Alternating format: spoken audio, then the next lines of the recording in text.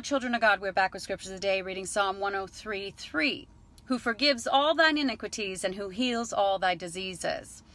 You see, when you come into repentance and you get delivered from all your demons, because we are all infested with evil spirits that cause us to sin against God and that cause us to walk in filthy mindsets and things that are unholy.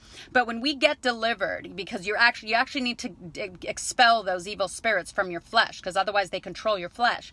God will heal you of your diseases, because all diseases from the devil. I mean, God may allow affliction upon your flesh to teach you or to punish you, but it's from the realm of evil, okay? But when you truly repent and walk in holiness, God will heal you. He forgives your sins and he heals you of all diseases, and we can walk in divine health.